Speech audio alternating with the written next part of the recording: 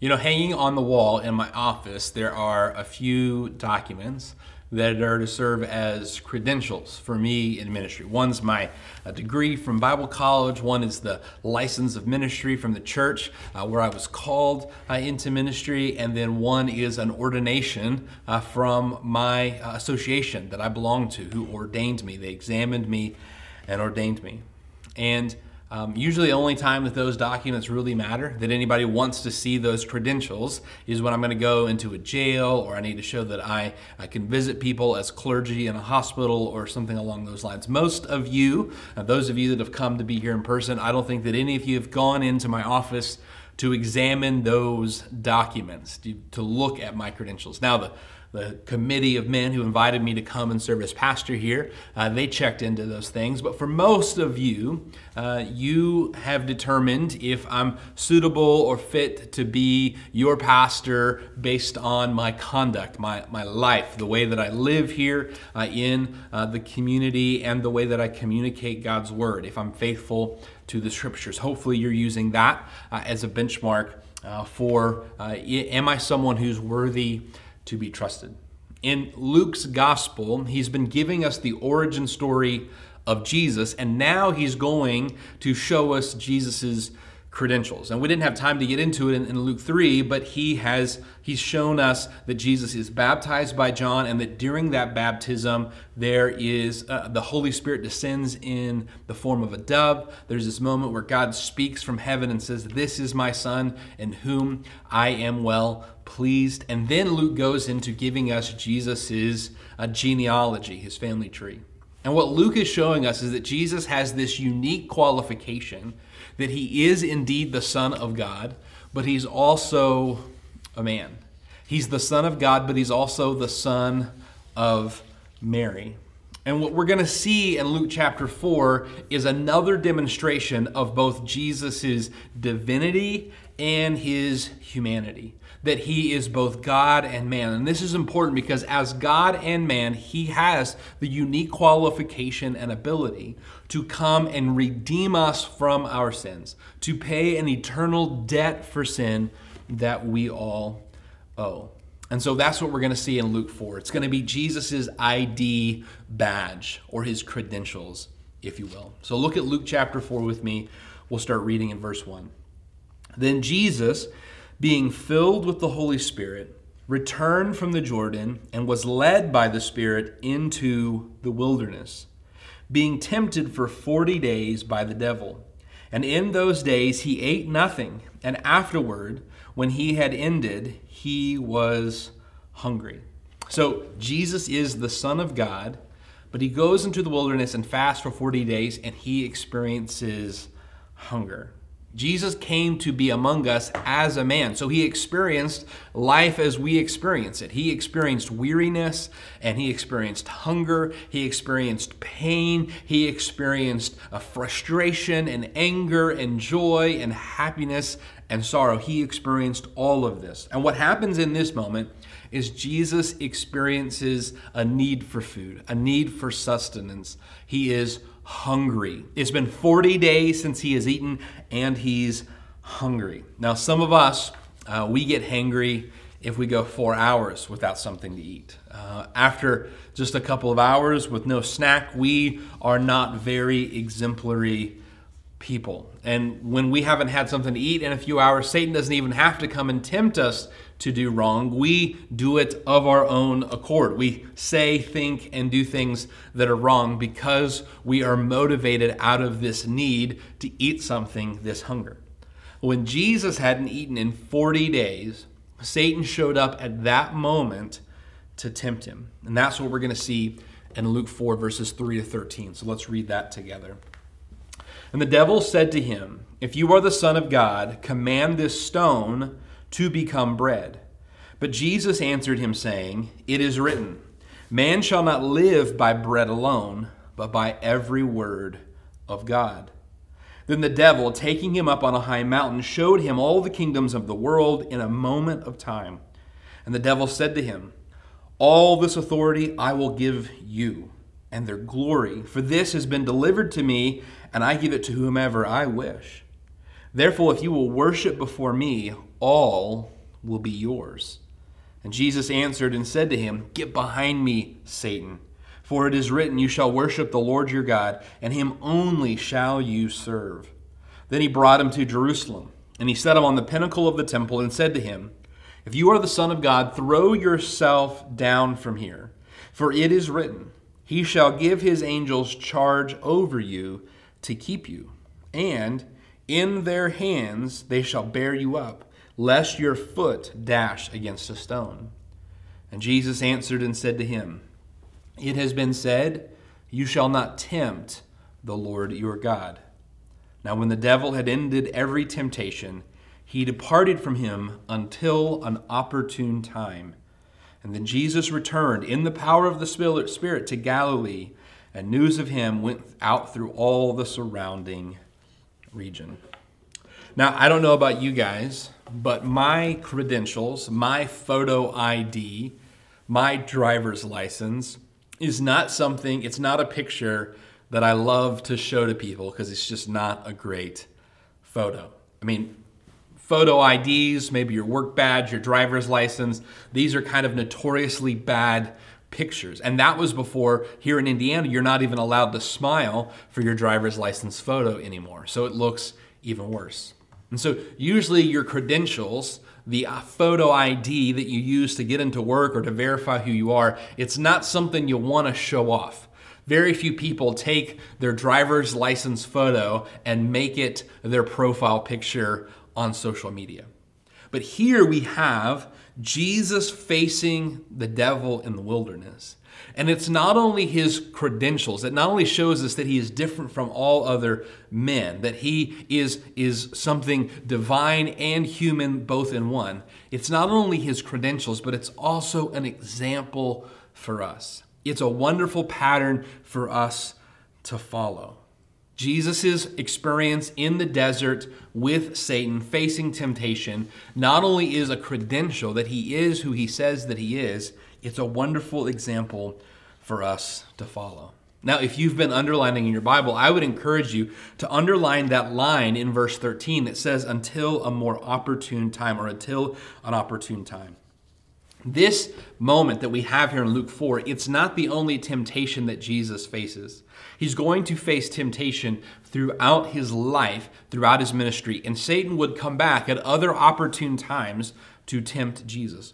What we have here in this moment is Satan showing up in person. We have him showing up in this moment to give a dedicated attack and a dedicated temptation to Jesus. It's not even the first time, really, that Satan has showed up in Luke's narrative. Because in Luke chapter 2, we see that Herod kills all of the children in the region trying to kill baby Jesus. In Luke chapter 3, we see John the Baptist is arrested by Herod's descendant, Herod, who John the Baptist has preached against, who is carrying on an affair with his brother's wife. And so he preaches against adultery and he throws them in prison. And there are moments here where we can see the work of evil without seeing Satan himself. Throughout Jesus' life and ministry, there are going to be occasions where the works of evil are made manifest. Many of the miracles that Jesus is going to perform are actually the casting out of demons that are causing people to be sick. At the end of Jesus' ministry, he's going to look at the disciples and say in Luke 22, "You are my friends who have stayed faithful with me through many temptations or trials or testings," using that the same word that's used to refer to what Satan does to Jesus here.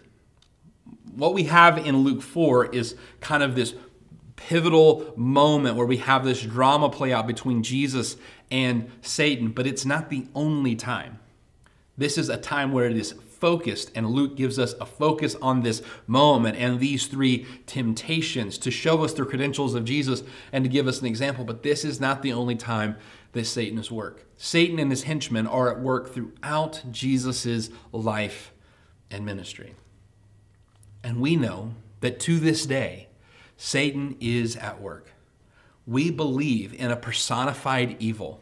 We believe that Satan is out doing a deadly work of evil in the world. And honestly, I think that one of the reasons that so many people in this moment In this cultural moment right now, I think the reason that so many people have fallen for some really outlandish conspiracy theories is because they know deep down that there is an evil at work in the world, but they don't know who to blame. They don't understand who could be at work.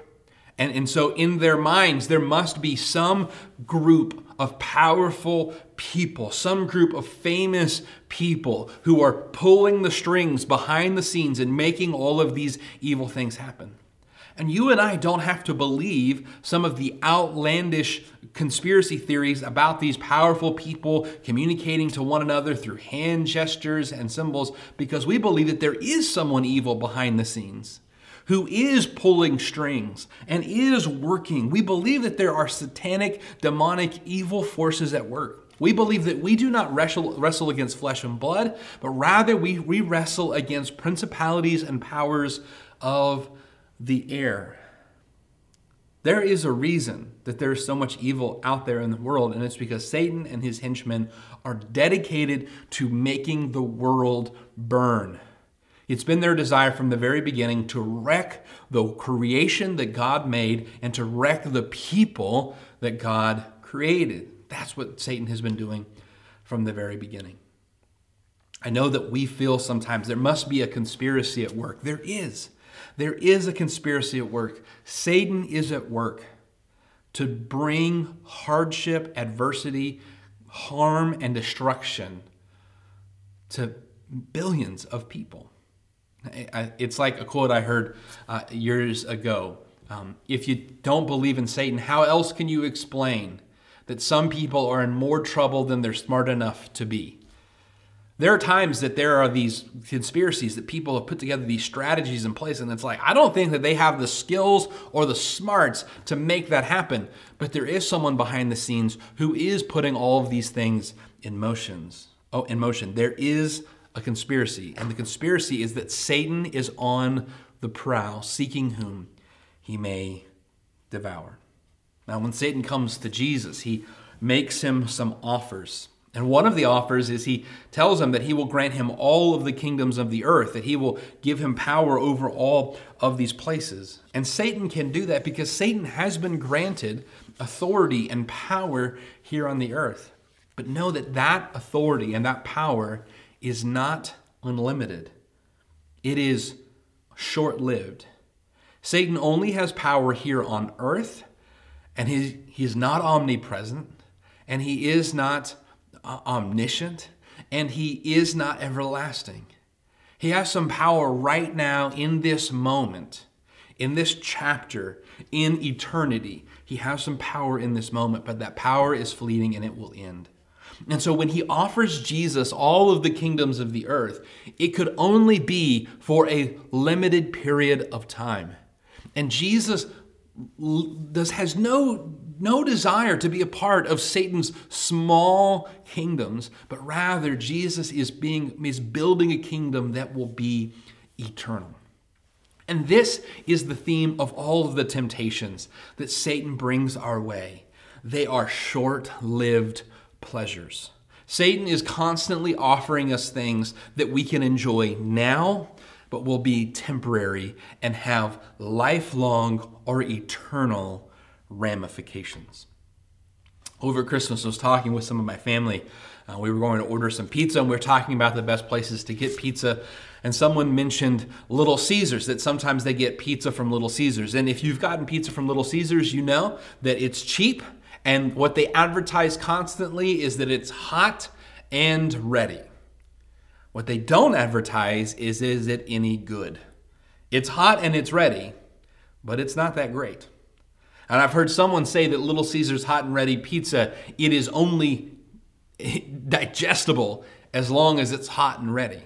But it's kind of like McDonald's French fries, that as soon as it cools off, it's no longer good. I mean, a McDonald's French fry, you really have to eat them on the way home for them to be any good. If you wait till you get home to eat them, they've become packing peanuts. But even talking about it right now, that sounds really good, a McDonald's French fry. It's only good for a little moment, but in that moment, it is definitely good.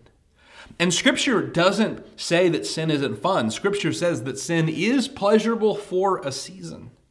And what Satan is offering Jesus here is tempting, it is alluring, but it will only be for a season.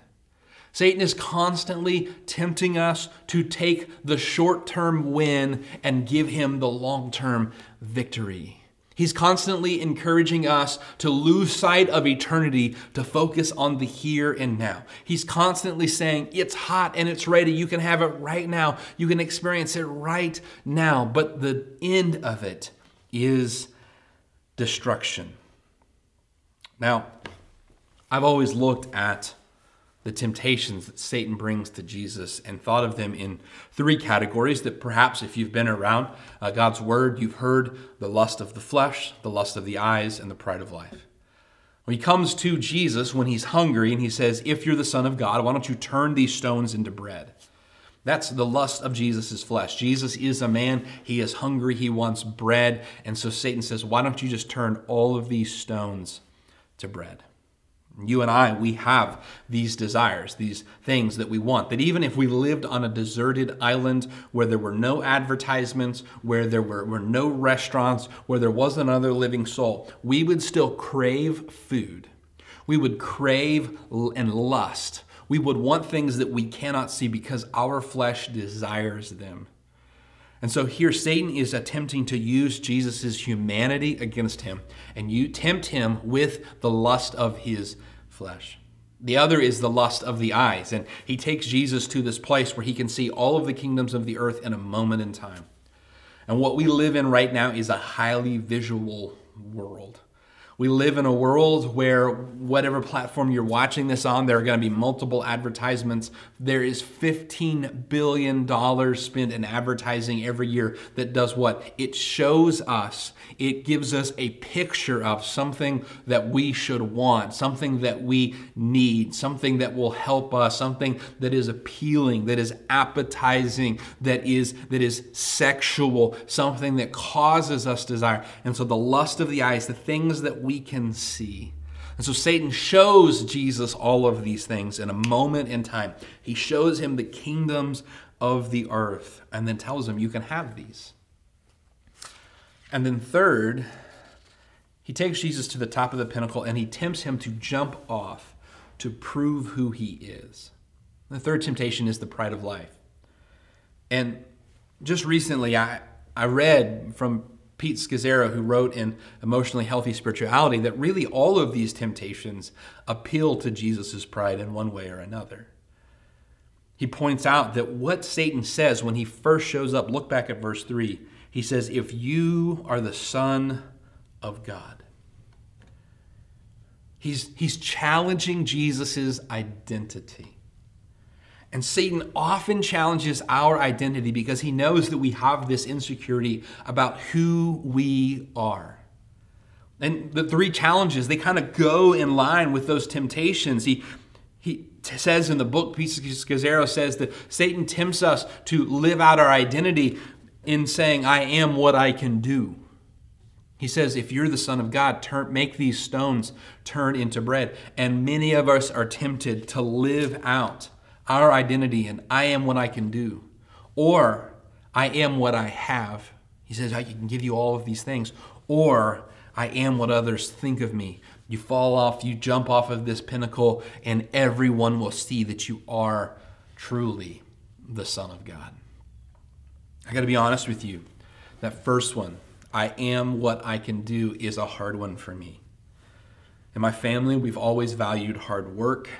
We've always valued ministry. So it's been ingrained in me from an early age that there is worth and value in doing God's work and working hard. One of the most powerful memories I have of my grandfather, who was a pastor, was overhearing him say to my father, Daniel is a hard worker. And I'm tempted to find my identity not in Christ, but rather in my work and in my efforts and the things that I can do. Some of you might fall more into that second one of you find your identity in the things that you have. You're tempted to accumulate to yourself wealth and goods, to have this social standing of importance or wealth. You think that by gathering more things, by having nicer things, by having different things than other people, that you will set yourself apart, that you will establish an identity because of the devices, the cars, the house, the things that you have. Or perhaps in this celebrity and fame crazed world, you find yourself struggling with that third point of insecurity. I am what others think of me. And I'm sure that all of us can relate to this when we probably all struggled with this in some form or fashion. In our highly visual world, we think of our value in how many likes our photo got, how many comments people have given us, how many compliments we got on our outfit. And because of this, we're constantly working on our outward persona. We're wanting other people to see what we can do, what we have. We're wanting to manipulate and to give this picture of that everything's great because we are worried with what other people think of us. Scazzero points out that Joe DiMaggio was, of his generation, one of the greatest ball players. So he was famous for being this incredible athlete, but he was also famous for marrying one of the most famous women. He marries Marilyn Monroe. And stories are told of Joe DiMaggio, even after he had retired from baseball, he would walk into restaurants and people would applaud. DiMaggio had this persona that he was a man's man, that he was the guy that everyone wanted to be, the man that every man wanted to be, and the man that every woman wanted to be with. But after DiMaggio died, a biography came out about him that revealed that while on the outside and to the public world, DiMaggio had this reputation of being just incredibly popular and everyday man's man and just incredibly great at everything he did, those who got close to him knew that he was an angry, bitter, empty person.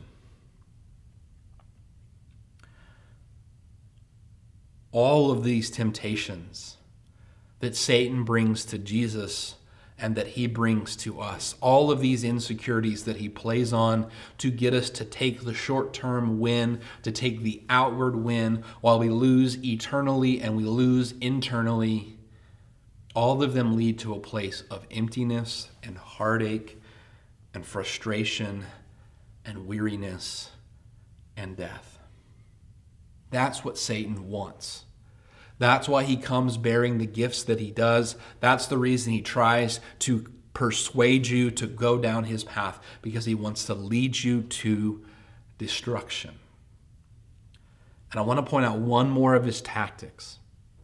And please stay with me, because this is incredibly applicable to those of us who believe in God's word.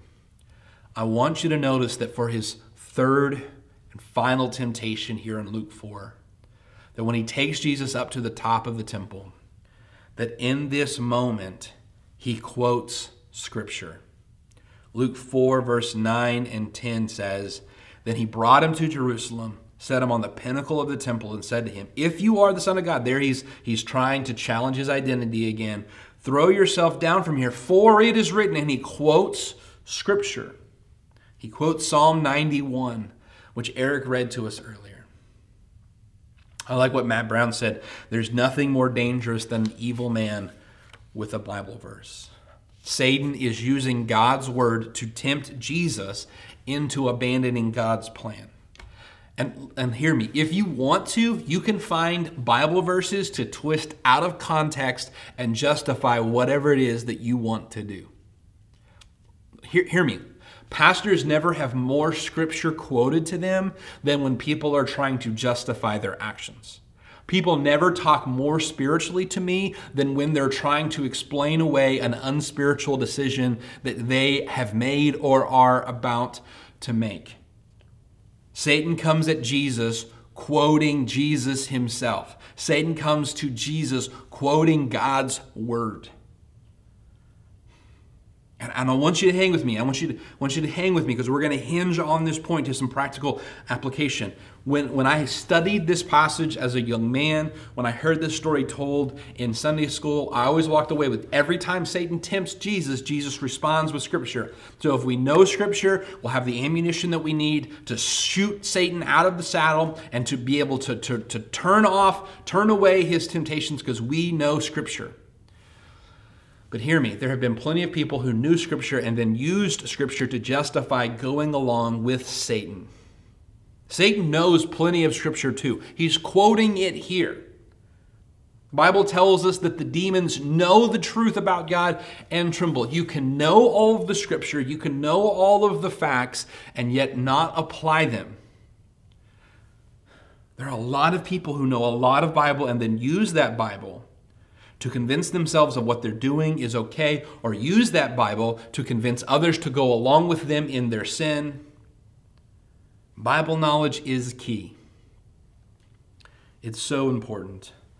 But Bible knowledge without the presence of the Spirit, Bible knowledge without a submission to God's plan, it's dangerous. Jesus not only knew the Scripture to quote to Satan, he knew God's plan for his life, and he was walking in the Spirit. And if we only have the Bible knowledge, but we have not submitted to God's plan, and we are not walking in the Spirit, that tool can actually be used against us to leverage us into doing the wrong thing. I want you to look back at verse 1 of Luke 4. Then Jesus, being filled with the Holy Spirit, returned from the Jordan and was led by the Spirit into the wilderness. Luke points out Jesus is full of the Spirit and then he's led by the Spirit. Hear me. If you're not full of the Spirit, but you're full of yourself, you'll use Scripture and Bible knowledge to accomplish your own goals instead of God's goals. But if you're full of the Spirit and led by the Spirit, God's Word will be a resource, a tool, a sword that the Spirit uses in your life to accomplish God's purposes. So Luke 4 verse 1 tells us that he's filled with the Spirit and led by the Spirit. Then he's in the wilderness. This temptation happens. But then the last verse that we read, verse 14, tells us, then Jesus returned in the power of the Spirit to Galilee. Jesus goes and he begins his ministry, begins his preaching. He's led by the Spirit. Luke bookends this account in verse 1 and in verse 14. All of this temptation has happened in between. He tells us in the beginning he's filled with the Spirit and led by the Spirit, and then he is powered by the Spirit, returning in the power of the Spirit. And throughout these two books, what we're going to see again and again and again is Luke is going to emphasize the presence and power of the Holy Spirit. Now, Luke doesn't place himself in the narrative of Jesus' life, but he does place himself in the narrative of the apostles who would take Jesus' message. And what Luke saw throughout Acts is the Holy Spirit working through these men. And some have even argued that the title for the book of Acts should not be the Acts of the Apostles, but rather it should be the Acts of the Spirit, because what Luke saw was the Spirit carrying these men and empowering these men and women to do these works of God.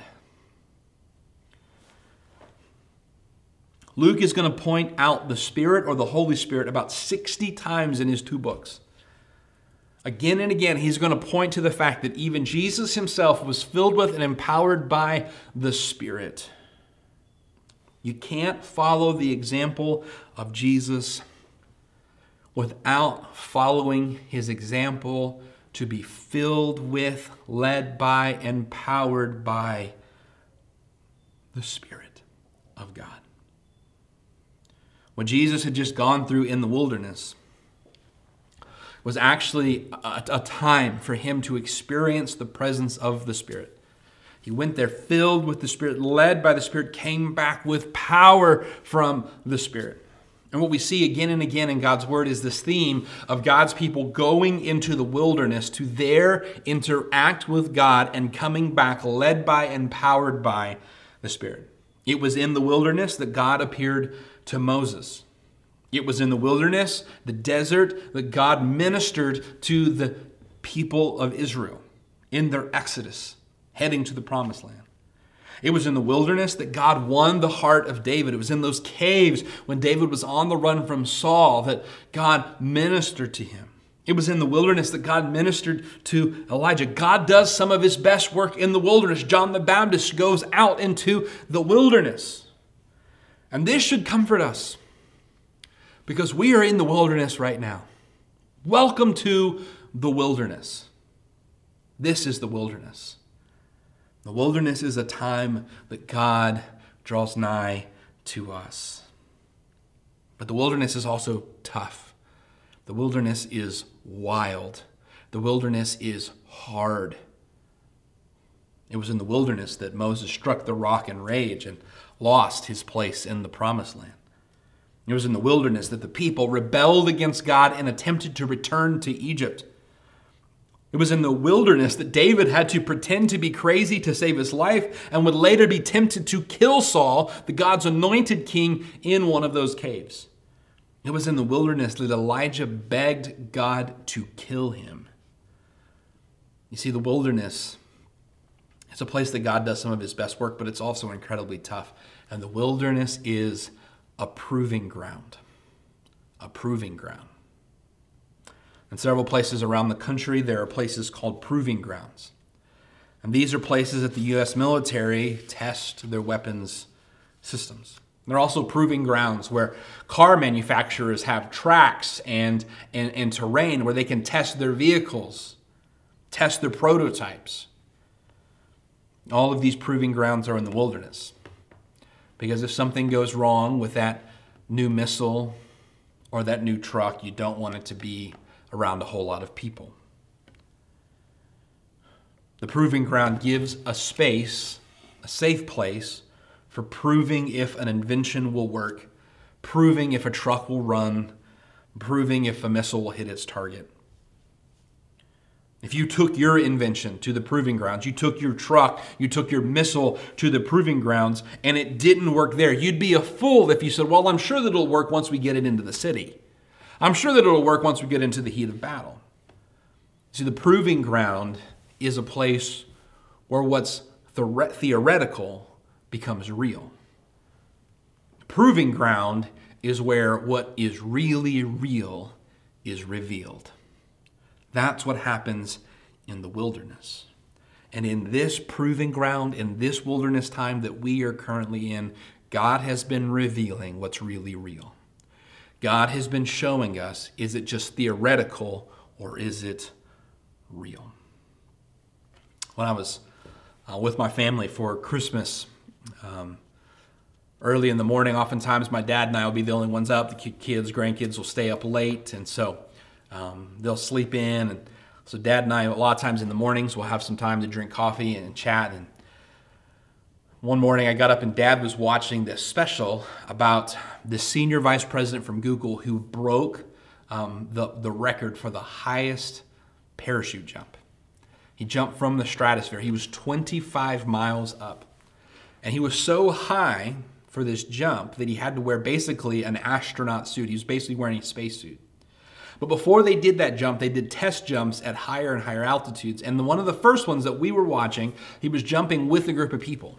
And it's a good thing that they did this test jump because what they found out is that wearing the spacesuit, it was so bulky that he could not grab a hold of the ripcord for the parachute and pull it far enough.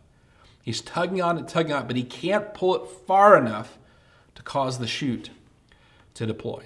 And one of the other people jumping with him is able to reach over and pull the chute for him. But then, because he can't reach the straps of the parachute, the bulkiness of this spacesuit, he can't reach the straps of the parachute, he can't control it, and so he misses the drop zone by miles. And that's dangerous because he's in this spacesuit, and if the spacesuit runs out of oxygen, he could suffocate, and they don't know where he's at, and he can't get out of it on his own. Thankfully, a local military helicopter was doing some exercises and saw and was able to direct them where to go. That was an experiment that showed them some things they needed to change before he jumped from the stratosphere. In this moment, Jesus is about to enter into his ministry, and God is proving some things about Jesus. Jesus is the only one who has made it through the wilderness experience and proven himself to be faithful. All of those other people that I talked about and their wilderness experiences have proved to be unfaithful. But I want you to hear me, because I'm going to bet that during this proving time, in this proving ground, in this wilderness of the pandemic, when things have been incredibly tough, that you have not been completely faithful.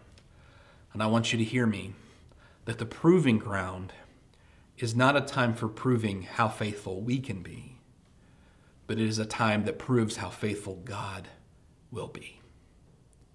God has proven himself faithful in the proving grounds. God has proven himself faithful in the wilderness. And what's happening here in Luke chapter 4 is God himself, in the form of a man who's hungry and weary. He faces temptation. He faces testing and trial. And he proves himself to be faithful. And then he goes back into town. And he goes into the synagogue in his hometown. And he reads scripture. And he reads this. He reads this from Isaiah. This is in chapter 4, verse 18. The Spirit of the Lord is upon me, because he has anointed me to preach the gospel to the poor. He has sent me to heal the brokenhearted, to proclaim liberty to the captives, and recovery of sight to the blind, to set at liberty those who are oppressed, to proclaim the acceptable year of the Lord. And in this beautiful moment, Jesus goes back to his seat, and there's this quiet, everyone's kind of looking around, and Jesus says, today this has been fulfilled before you. He says, I am that one. Jesus goes through the wilderness time and proves that he is the Son of God, who was come in the form of a man to proclaim liberty to captives like you and me, to heal our broken hearts. The wilderness has proven that he is the one who has come to rescue all of us, those who the wilderness has broken. God has come to rescue us and proclaim liberty and healing for us. There have no doubt been some times in your life where you've gone through hardship and you've demonstrated that you're not faithful. You've failed at the test. Know that Jesus came and passed the test so that he could bring liberty and healing for you and I. We're reading Luke and Acts, not so that we can learn how to get it right, but so that we can learn of the one who got it right for us. And in trusting in him, we experience healing and freedom.